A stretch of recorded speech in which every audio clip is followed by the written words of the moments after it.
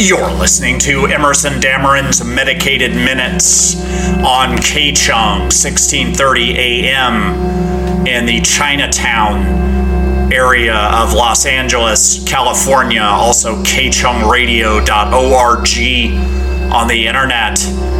The dedicated site for this show is medicated-minutes.com.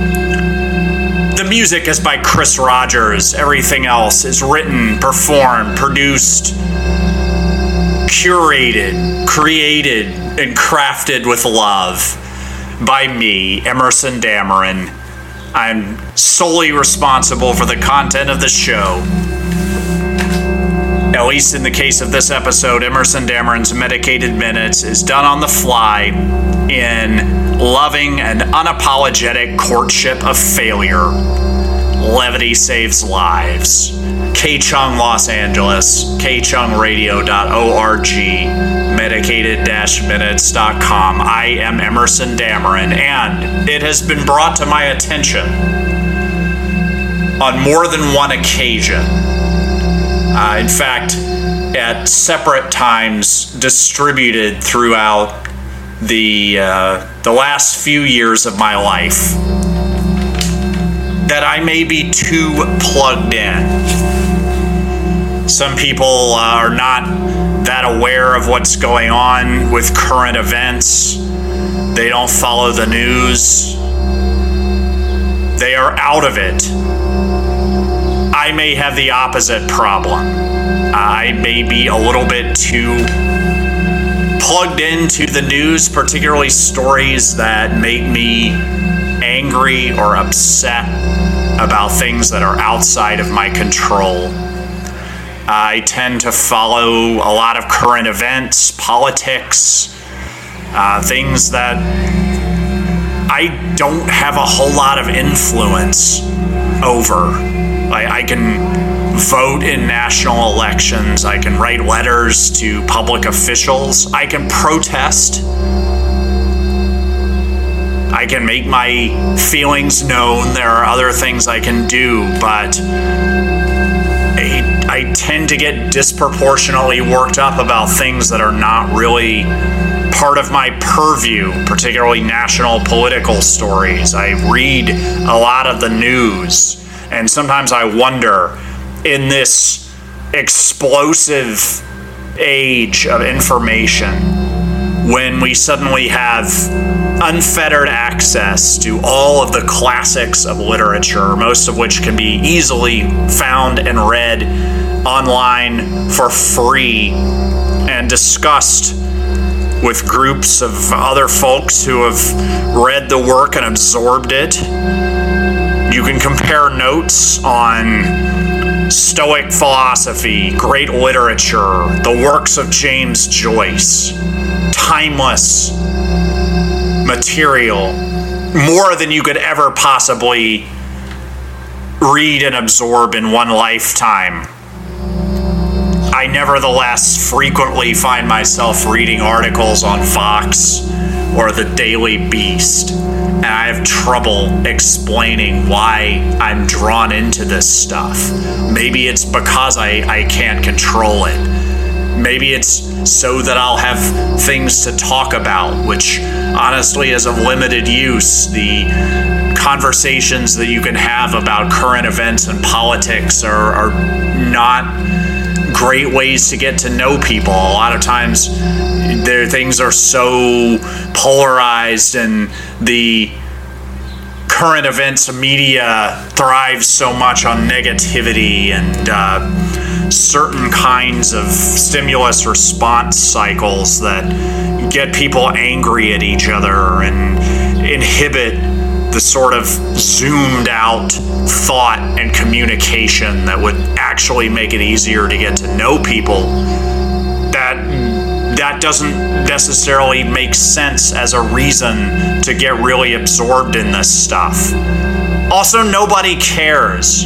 Nobody cares about my opinions about these things, unless I'm in some position to have some meaningful effect on these issues.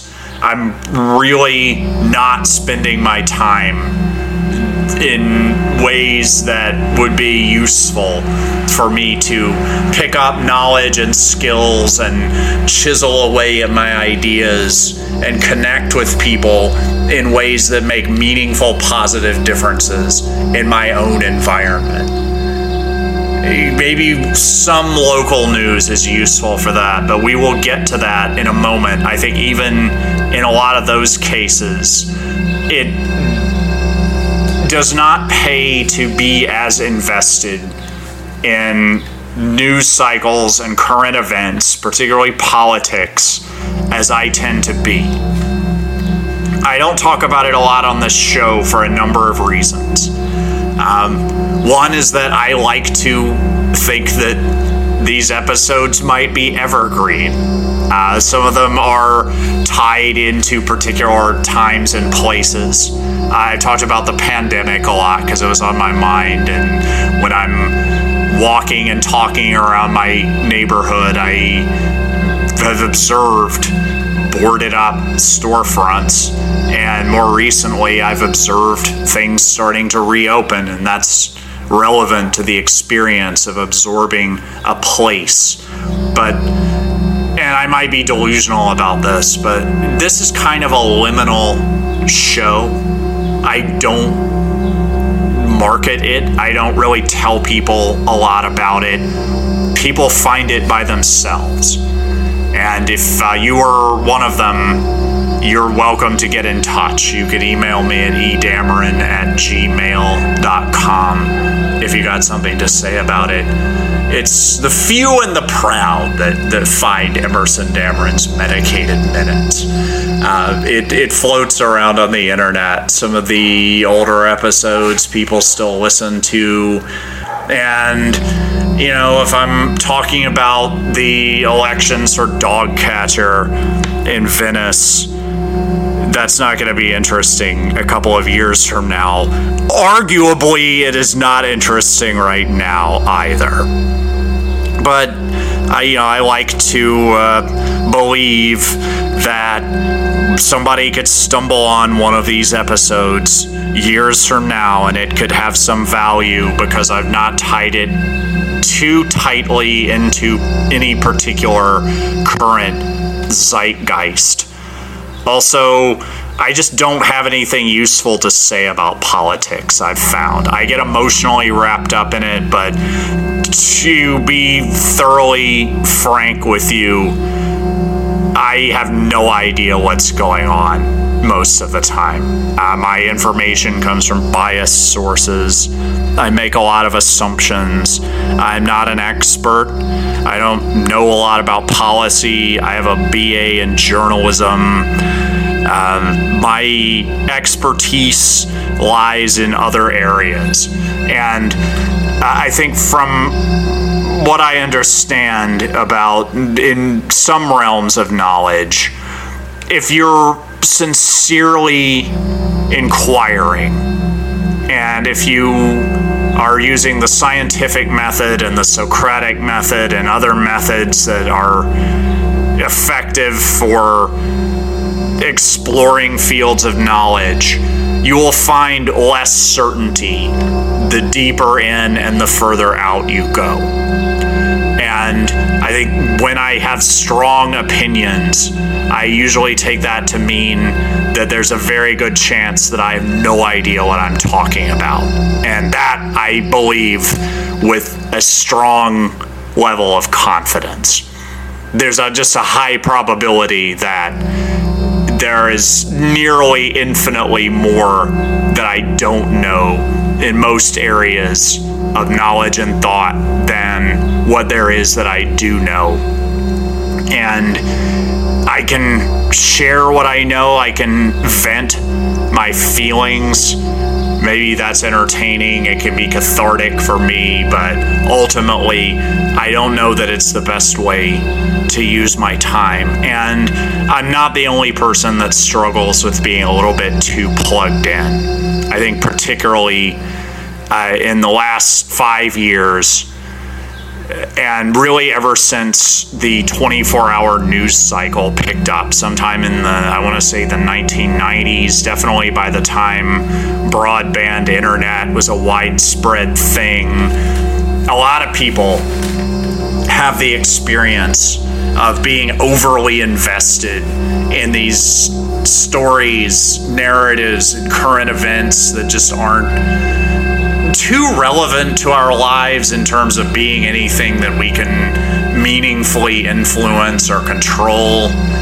And we get really angry. We get involved in little factions that are angry and very passionately promoting of certain buckets of beliefs. That sometimes we'll just, we have one strong belief. Like, I believe that climate change is really happening and that we've missed our chance to do anything about it in a way that's not going to be disruptive to the kind of lifestyles that we've gotten used to having. Great. Wonderful. There are things I can do to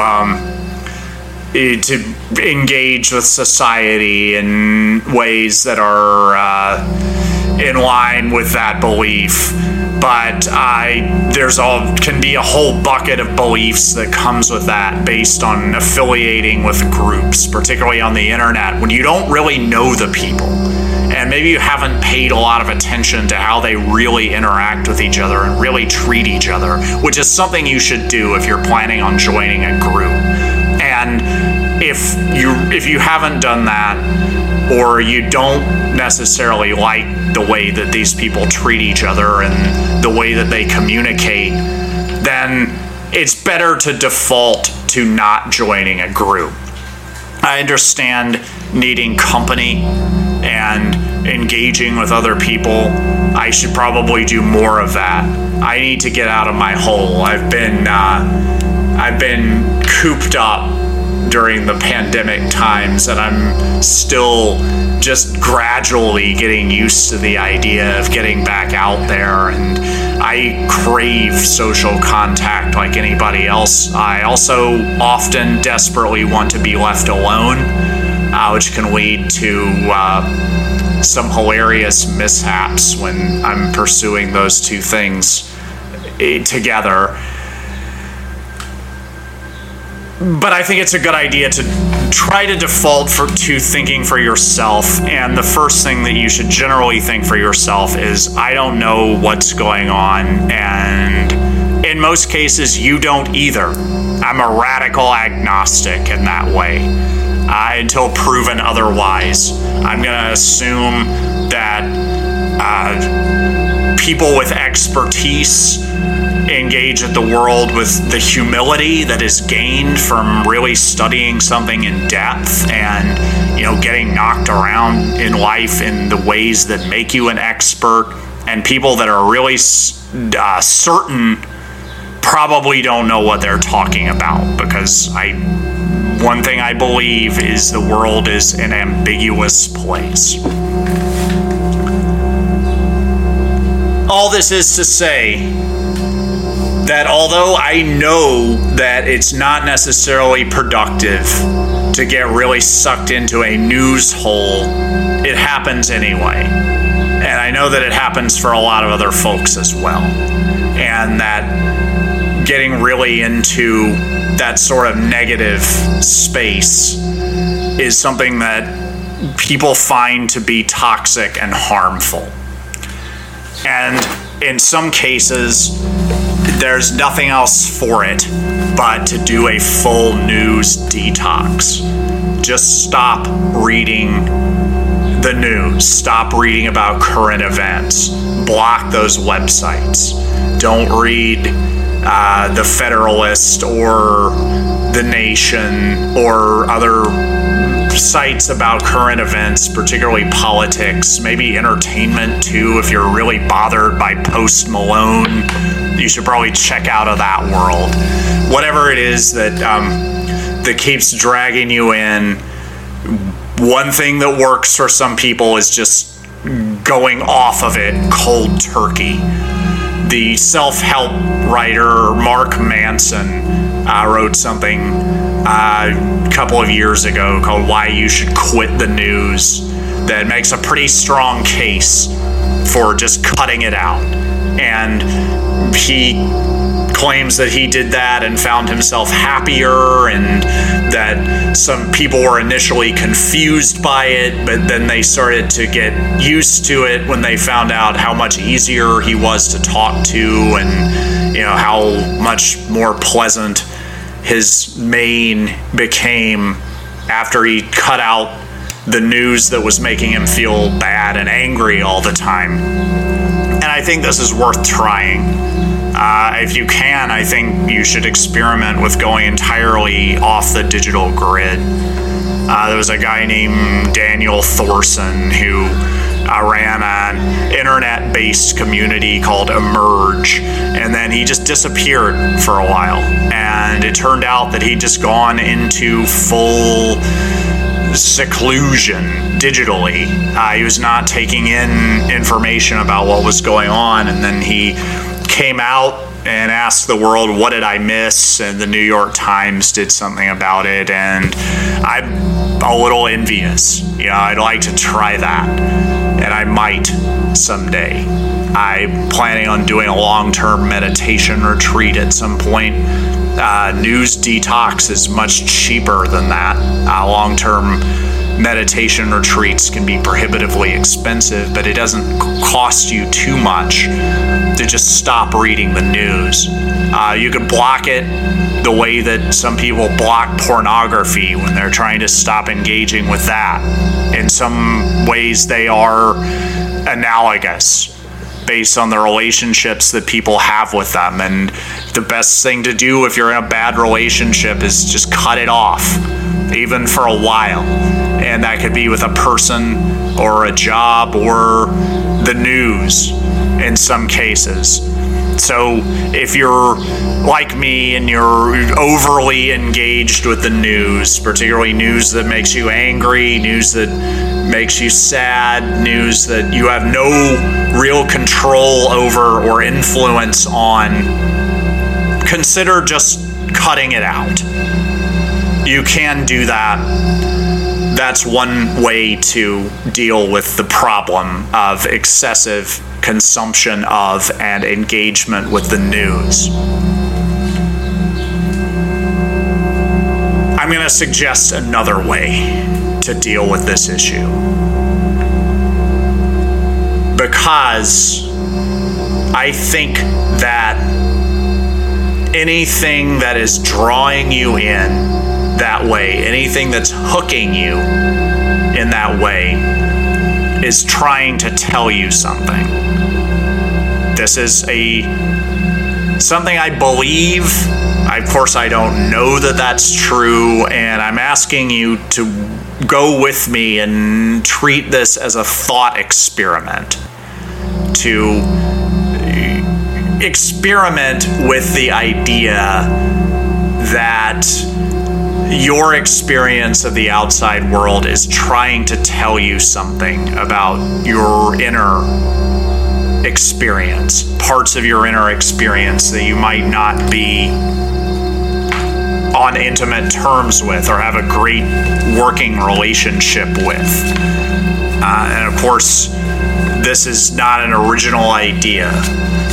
We manufacture our experiences of the world. That is close to being objectively true, which is a little bit ironic, but we might take in like 3% of what's going on in our surroundings. The rest of what we experience is a story that is generated by our minds and our central nervous systems, which have the greatest storytelling abilities that we could possibly imagine, that form our entire experience of the world based on a very limited amount of information that gets through our filters and a huge amount of assumptions that are made based on our priors, our experiences, things that have happened to us in the past, often when we were way too young to think critically about what was going on in our experience.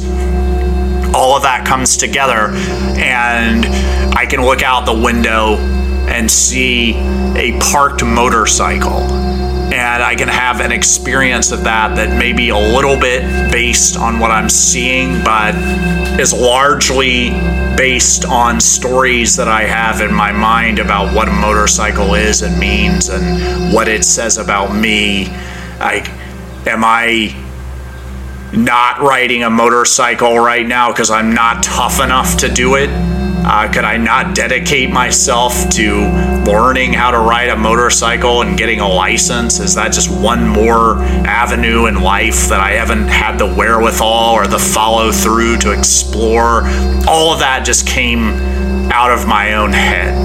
That has nothing to do with the motorcycle that's parked down there on the street where I live. And this is how it is when we take things in.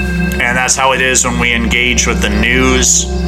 That's how it is when we're walking around, and definitely that's how it is when we're dealing with other people. And that can be the most significant barrier to having a real meaningful connection with another person, is how much story, narrative noise is going on in our own heads while we're doing that. So I think it's worth it, just as an experiment, to zoom out and to see what happens when we take a little bit more responsibility for our own experience than we're used to taking. Just as an experiment, just to see how it goes. I'm not saying you are responsible for everything that happens to you. Obviously, that's not true. But it can be informative and useful, or at least interesting, and sometimes funny, to say, what if I am responsible for a lot more of this experience that it feels like I'm having than it seems like I am? And it comes from the notion that if you're reading it, it's for you. That's from a blogger from the late aughties, early teens, called The Last Psychiatrist, who posited that your media consumption tells you something about yourself. And if you're like hate watching or hate reading or getting really sucked into news stories that make you angry, it might be telling you something you don't want to hear about yourself. But the only way to find out, the only way to earnestly inquire about this, is to start from the assumptions that if I'm reading it, it's for me. If I'm drawn to this, it's trying to tell me something. And I am creating this experience. It is within me. I am engaging with other versions of myself. If I love people, it's because they represent some good thing that's inside of me that I don't identify with myself, that I have alienated, projected, and I'm now trying to reclaim. That's what a crush is more than anything else. You're trying to get back alienated aspects of yourself that you've projected onto another person who might be utterly confused by it and totally inappropriate screen for those projections when you really get to know them. And they might be totally confused by the way that you're acting as a result of having this experience, which really comes from your own shadow material, the own alienated aspects of yourself. Likewise, if somebody really grinds your gears, it might be that they're just doing something that's objectively somehow wrong and annoying. But I think it's interesting to at least toy with the idea that this might be something in your own psyche that you know is there, but that you don't want to identify with because it hurts to see that you can be greedy, that you can be mean-spirited, that you can be easily duped or led, weak. And so if you see someone else exhibiting those characteristics that you have alienated from identifying with yourself, that you know are within your psyche, but that you try to ignore because it hurts to acknowledge that they're there. When you see them on another person, it makes it really easy to project your own anger and frustration with your own characteristics onto that person and say, I knew somebody around here was weak. I just knew it. I could sense it, and it's you. And maybe if I punish you for that somehow, even if it's just by hating you, which makes me feel like I'm hurting you somehow, even if I'm clearly just raising my own blood pressure for no good reason, it makes me feel like I'm getting back at you and somehow punishing you for exhibiting this characteristic that I don't like, that solves my own predicament of whether or not I have to confront this thing in myself. And I think that it's at least worth messing around with the idea that when we get really hooked on some kind of negative news story, that if we zoom out and we take responsibility for having that experience and we realize that it's coming from inside of us and is reflective of priors and patterns and BS that we have in our own narrative noise in our minds, that we can learn something useful about ourselves from that experience. And there are some systematic ways of sussing out the things that we pick up on in our own experience that are reflective of something that's going on in our own unconscious minds. And I think the first thing to do is just to tune into that. Whether it's just from unplugging periodically or having a daily meditation practice of 30 to 60 minutes of just sitting, you'll start to notice the valence that certain experiences have for you. And this will clue you in on where some of this information can be found about what's going on in your own subconscious as projected out into the world of yourself, family and friends, the stories and pieces of fiction and books and works of art that you engage with, that you identify with, that are meaningful to you.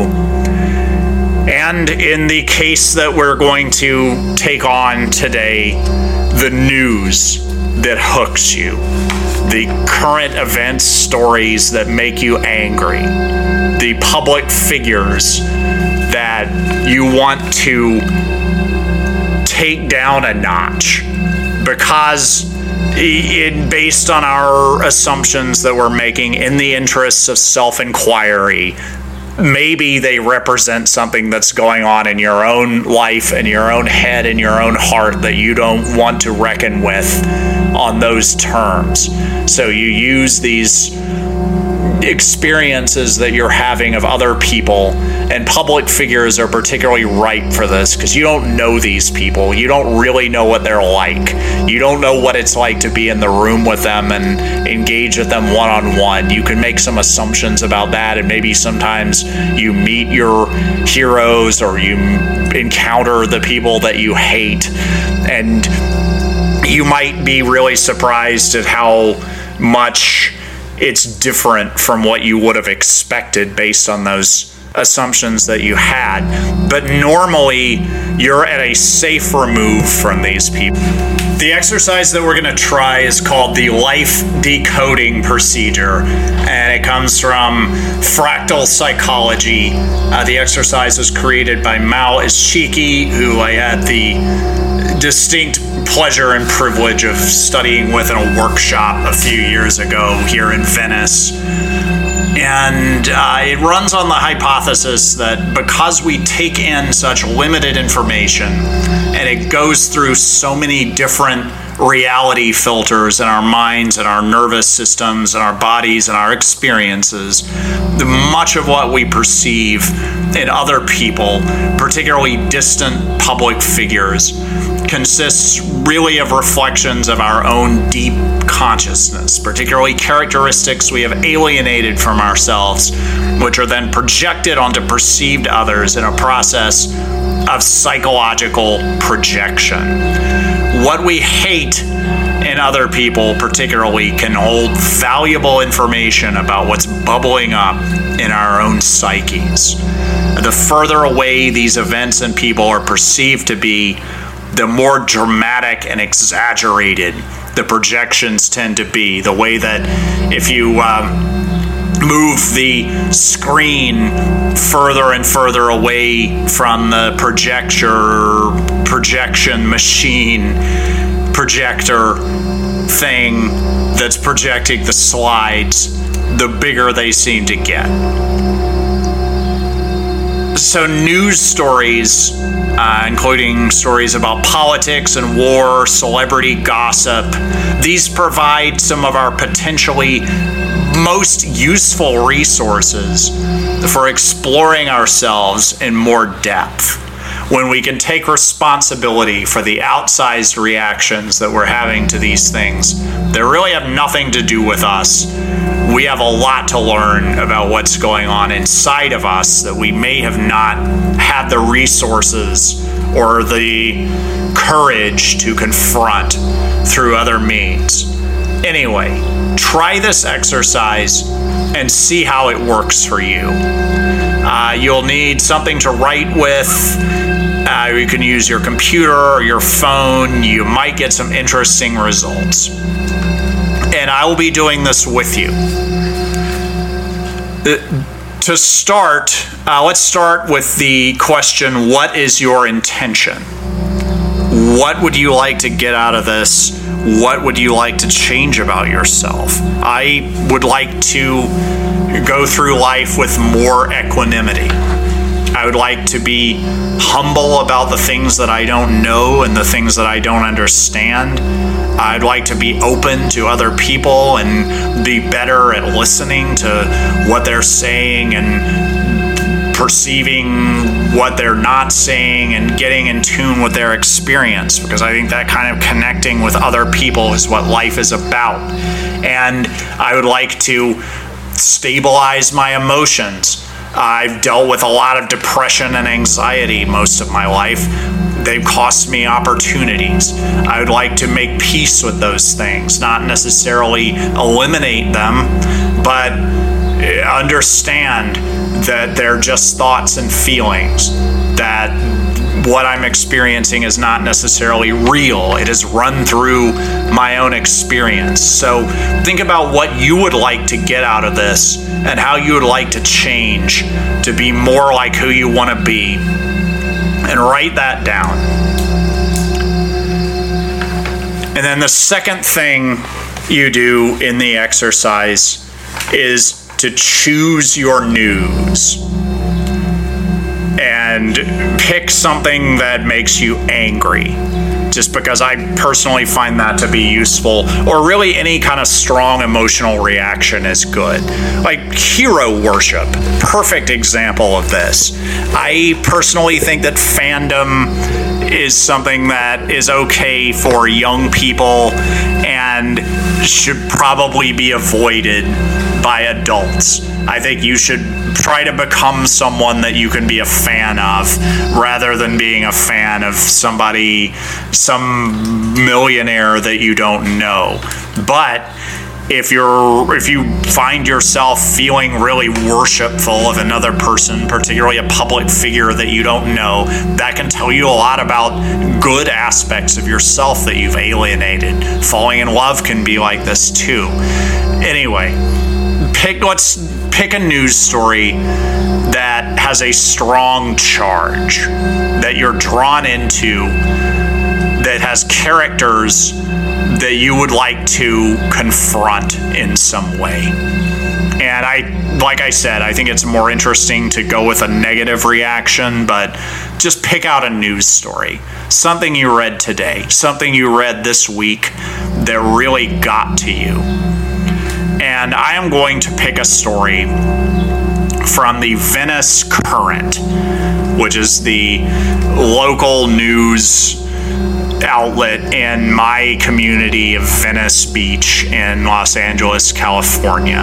I have issues with the Venice Current. By far the biggest story in this community right now is housing. Nothing else comes close, and everything is related to that. There's a lot of homelessness. It's exploded during the pandemic. We have people sleeping outside all over the place, encampments. Meanwhile, the housing prices have not really budged. A bunch of people couldn't even pay rent for a year, and it didn't really have any effect on the housing market that I could see, which makes me think that there might be forces at work there other than supply and demand. Anyway, it's frustrating. There seems to be a widening gap between people that have more money than they will ever need, that can live in houses that cost millions of dollars, and people that are living on oceanfront walk outside and dealing with crime and the other pathologies that come with that. The Venice Current, in my opinion, tends to have a simplistic take on the issue of homelessness and other issues adjacent to that. There's a lot of what to me seems like whipping up anger toward the homeless population of Venice. This is a publication that is mostly read by owners of homes and property in Venice. It's sustained by business owners. A lot of those people have axes to grind with the homeless population. And the way that the Venice Current deals with the homeless issue, to my mind, relies on negativity, on whipping up resentment toward the homeless people, on cynicism about the solutions that are proposed to the homeless issue. As we speak, there's a development that's being proposed that could be built on a space that right now is a parking lot that could be interim housing for a lot of people that are unhoused. It will have some low-income housing. The Venice Current seems somewhat hostile to that. They're cynical about the plan, and they run a lot of stories about how this homeless issue is out of control, something must be done. But then when things are done that involve the approach of keeping these people in the community and giving them somewhere to live, the reaction tends to be, well, that's never going to work. So it kind of boxes in the issue into a place where it doesn't seem like there's much to do except just incarcerate these people and put them out of sight, probably in jails, but definitely not in Venice anymore, because we just want them to go away. That's the feeling I get when I read the Venice Current's coverage of the homelessness issue.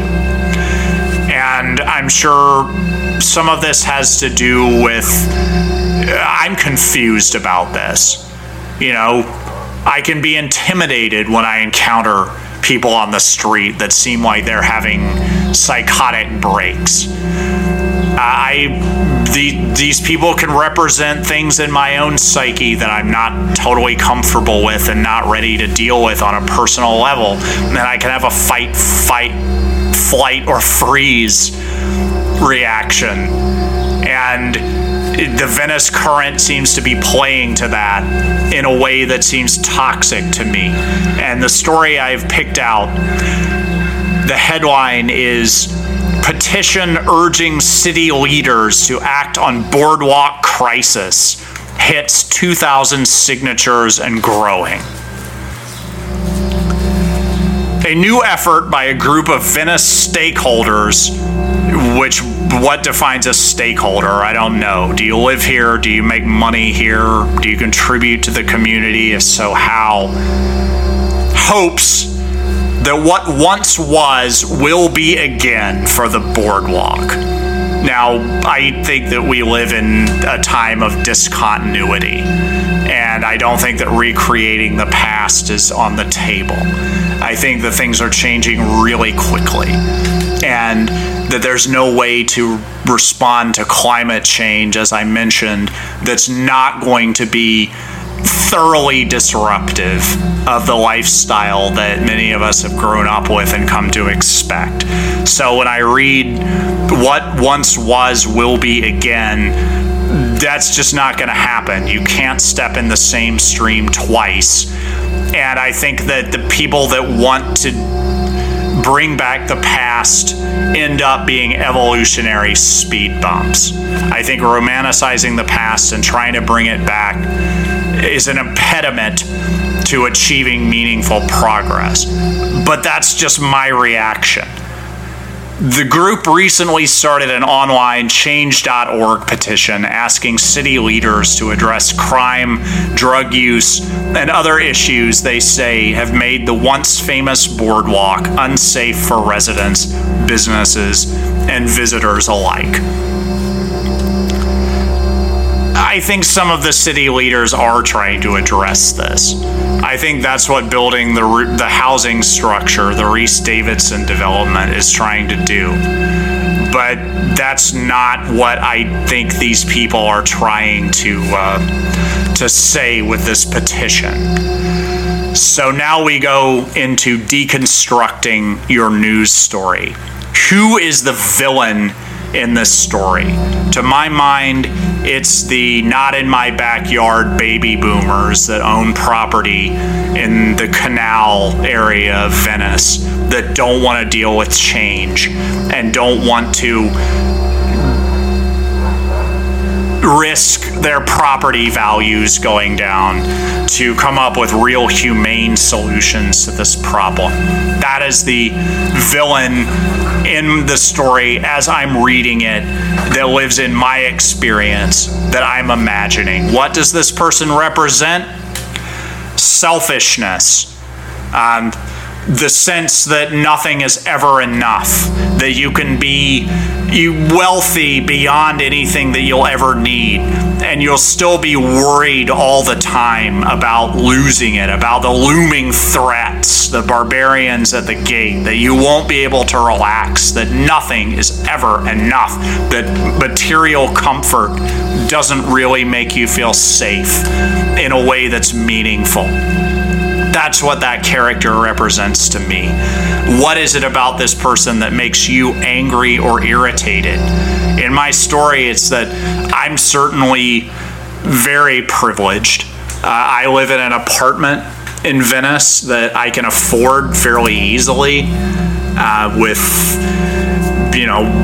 work that is remunerative, possibly beyond what it should be, based on what scheme of value you're using to determine what's valuable in the world. And I feel a little bit of shame because what am I doing to help the homeless people?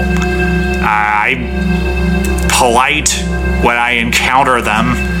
I treat them with dignity, but am I really doing anything to help?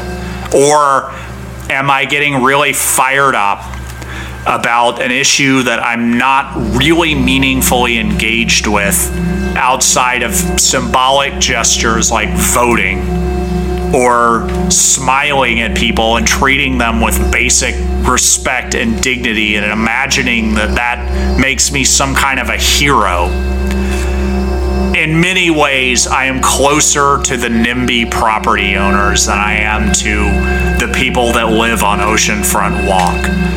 And that bothers me a little bit sometimes because it makes me feel like a bit of a hypocrite. So what would I say to the person that represents this material in my own psyche that I'm not really ready to deal with? And when you're talking to this person in your own version of this exercise, don't be afraid to get angry. How could you be this selfish? How could you sacrifice people's lives, people in much more precarious situations than you're in, because you're afraid to see your own life and your own self for what they are? You need to wake up and you need to learn compassion and accept that it's not just about you. You're part of this community. We're all interdependent nodes on a network, and you need to change the way that you're looking at this and not be so selfish. Let it loose.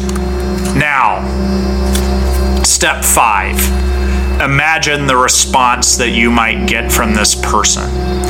What is this person's point of view? Would they get defensive?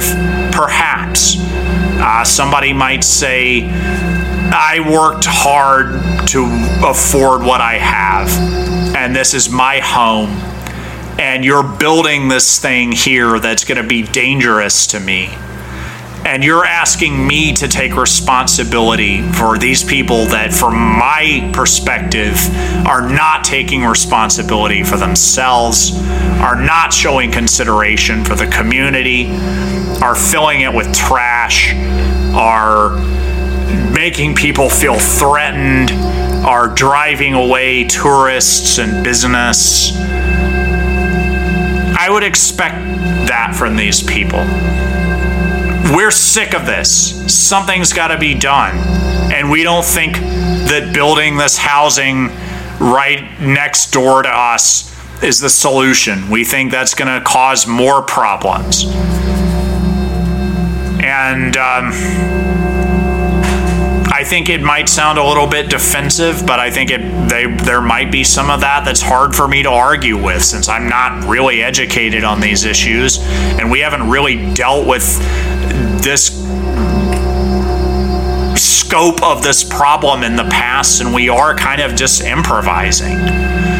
Now, how would I respond to those excuses?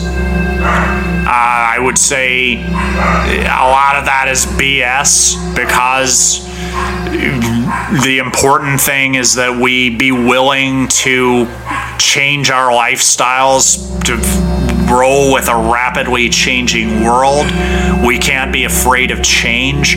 We have to adapt. We can't bring back the past. We have to understand that Venice is changing, that we have to build more housing, that we have to be open to the community changing to be what it's going to be, because it's not going to be what it was again.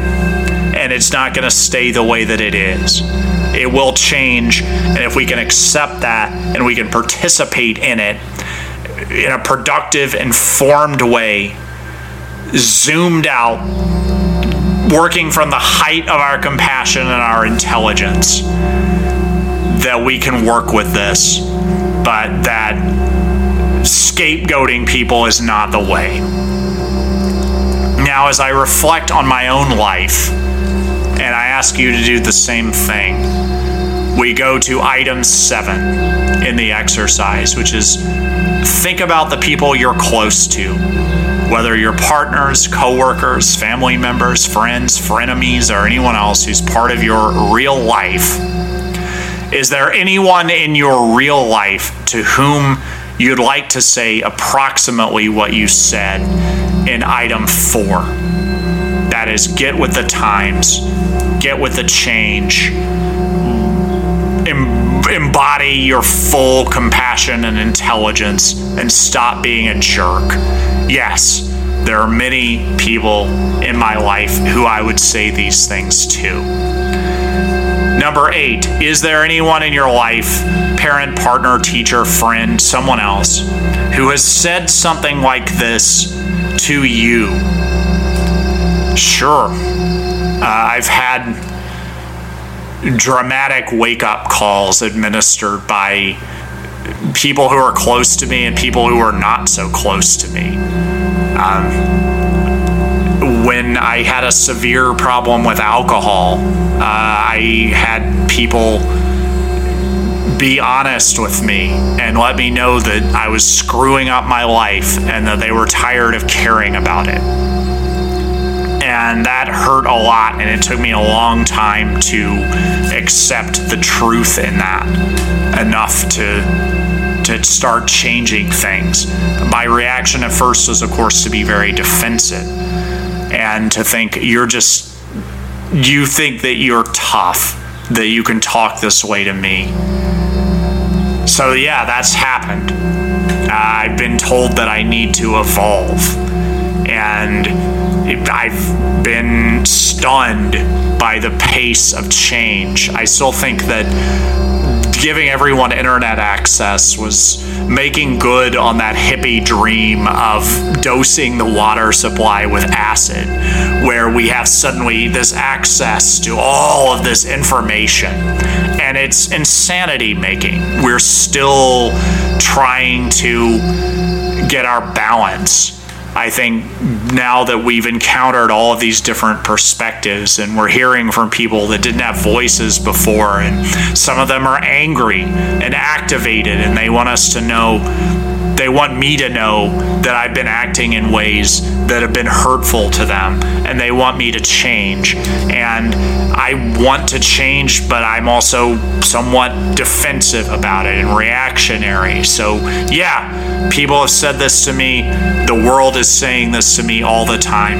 It's in some of these news stories that I get hooked into. Now, for the next part of the exercise, go back to your childhood.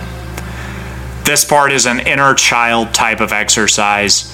It's okay if you don't have precise memories of your childhood. As we've discussed, our memories are mostly constructed anyway.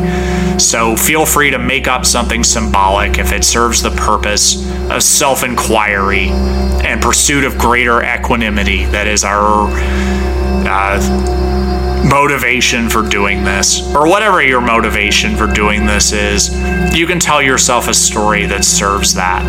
Item number 10. In your childhood, what is your earliest memory of incidents similar to those in number 8, where somebody said something like that to you?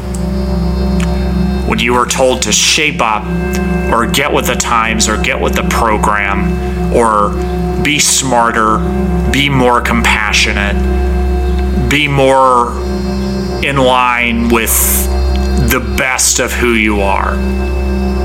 Maybe you were told that in a harsh way. Number 11, imagine yourself as a 3 to 6 year old child. Visualize yourself as clearly and in as much detail as you can. And now, tell this child what you wrote down in item number 6, which was, how do you respond to the excuses that you hear from the villain in your story?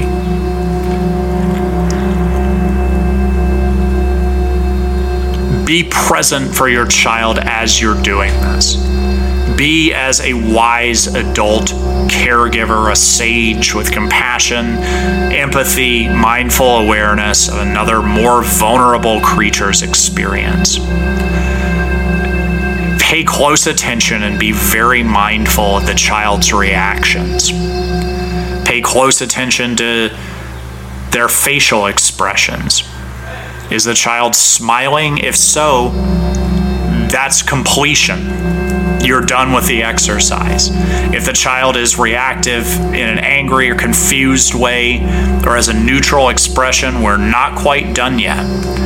In this case, ask the child, what do you need right now? If the child answers ambiguously, get more specific. Drive for specificity. Specificity kills ambiguity. Ask, what emotional state would you like to experience? Maybe it's just fun. We could all use a lot of that right now, I believe. And using your adult wisdom, explain to the child that there are different ways to achieve that emotional state. Let's call it fun. That he or she needn't be angry or defensive, needn't project or farm out his or her own shadow characteristics, which can in fact be very useful for meeting your desired ends if they are properly utilized and understood in a process of disciplined, rigorously honest self-inquiry. This is a little more open-ended, but it was never, an easy ending was never promised. And this is where the adventure begins. We tend to resist anything that conflicts with our dominant stories about ourselves. We want to believe that we are good, and thus we deny our own darker thoughts and traits because they suggest that we might be more complex than we realize or that we're comfortable with. Complexity is scary. It involves risk and change and getting to know parts of ourselves that we've alienated, but it's our best route toward becoming more interesting, becoming more self-actualized, and knowing and getting what we actually want for ourselves and for others. And I think that it's our best hope for growing up and getting over ourselves and actually being in the world in a meaningfully, significantly positive way. Now, the challenge here is to take ownership of these alienated shadow characteristics you would normally project outward onto other people and experience through the seeming misdeeds and misadventures of others, especially celebrities and figures in the news. What is going on in our own psyches so that we can hash it out and so that we can live with greater effectiveness and greater equanimity. If we want, we can stay the same. That's pretty easy. We spend a lot of times convincing ourselves that we're not enlightened, and that's very easy to do. We're habituated to it. We can keep on doing it if we want, or we can embark on a process of becoming who we really are and want to be.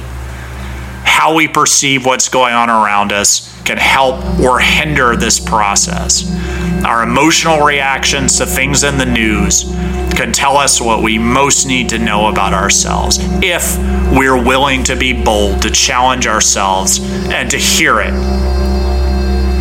After that, seriously, it's probably a good idea to consume less news.